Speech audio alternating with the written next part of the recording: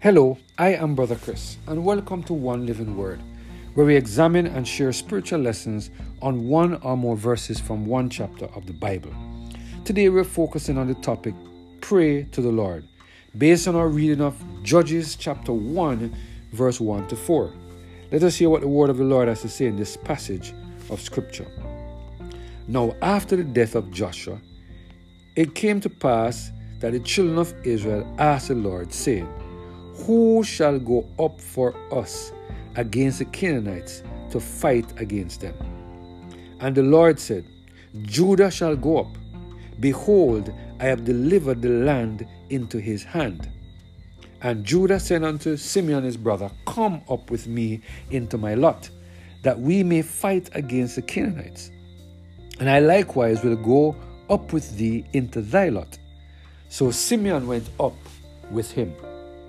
And Judah went up, and the Lord delivered the Canaanites and the Perizzites into their hand, and they slew of them in Bezek 10,000 men. Do you know that although we are Christians, many of us only consult God to help us solve a problem when we have done all we can and everything fails? There are others of us who believe that God helps those who help themselves. Therefore, we should try to solve our problems first, but would only consult with God when we have failed. Where in the Word of God do we get such an instruction that we should try to solve our problems first before we consult with God? Some time ago, I decided to look to see if this phrase existed in the Bible, and I realized that God help those who help themselves is not in the Bible. However, here is what is in the Bible.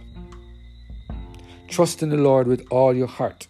Lean not unto your own understanding. In all your ways acknowledge him, and he shall direct your path. Proverbs chapter 3, verse 5 and 6. Now the just shall live by faith, but if any man drew back, my soul shall have no pleasure in him. Hebrews chapter 10 and verse 38. If we live in the Spirit, let us also walk in the Spirit. Galatians 5 and verse 25. For we walk by faith, not by sight.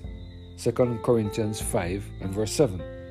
Howbeit, he said, the Spirit of truth is come. He will guide you into all truth. For he shall not speak of himself, but whatsoever he shall speak, that shall he speak. And he shall show you things to come. John chapter 16 and verse 13. The Bible makes it abundantly clear that we need to trust in God and exercise our faith in him, that he will guide us in the way we should go. The Bible teaches that we should have no faith in self, because our carnal nature is at war with the Spirit of God who wants to reside in us. After the death of Joshua, we see the children of Israel adhering to the principle that was set out by God and encouraged by their spiritual leaders, Moses and Joshua. Instead of leaning onto their own understanding, the children of Israel decided to consult with God to determine what they should do about these heathen nations that inhabited the land of Canaan.